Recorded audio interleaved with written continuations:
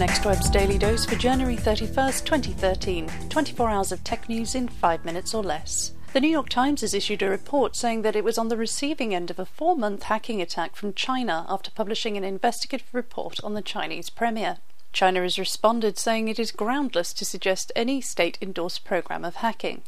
The New York Times also suggests that Symantec's security software solution was incompetent and that hackers managed to install 45 pieces of custom malware over the course of 3 months. Symantec has responded saying that the publication used the wrong software, stating advanced attacks like the ones the New York Times described underscore how important it is for companies, countries and consumers to make sure they are using the full capability of security solutions. It's less than 2 weeks since Kim.com launched Mega, a new file storage site, but already the service currently hosts nearly 50 million files. The flamboyant German entrepreneur has revealed that of those files, just 0.001% have been taken down by the original content owners for piracy. Over on Twitter, .com confirmed that Mega is seeing around 50 content takedowns per day.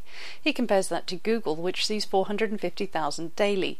But that's a somewhat uneven comparison, since Google is publicly indexed, which makes the content more easily found, while it operates on a far larger scale than the young Mega service. Mega offers users 50 gigabytes of space for free. It hit 100,000 registered users an hour after its launch, and despite going down due to the rush of traffic to the site, the service later topped 1 million sign-ups after its first day online. You may remember that in October last year, Google sent a Street View team to the Grand Canyon. Well, the fruits of that labour have emerged, and after trekking along 75 miles of trails and surrounding roads, more than 9,500 panoramic views have been added to Google's maps.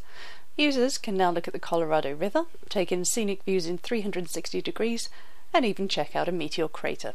That's your Daily Dose for January 31st, 2013. We'll be back with more tech news in 5 minutes or less tomorrow, and in the meantime you can check out all this and more at thenextweb.com.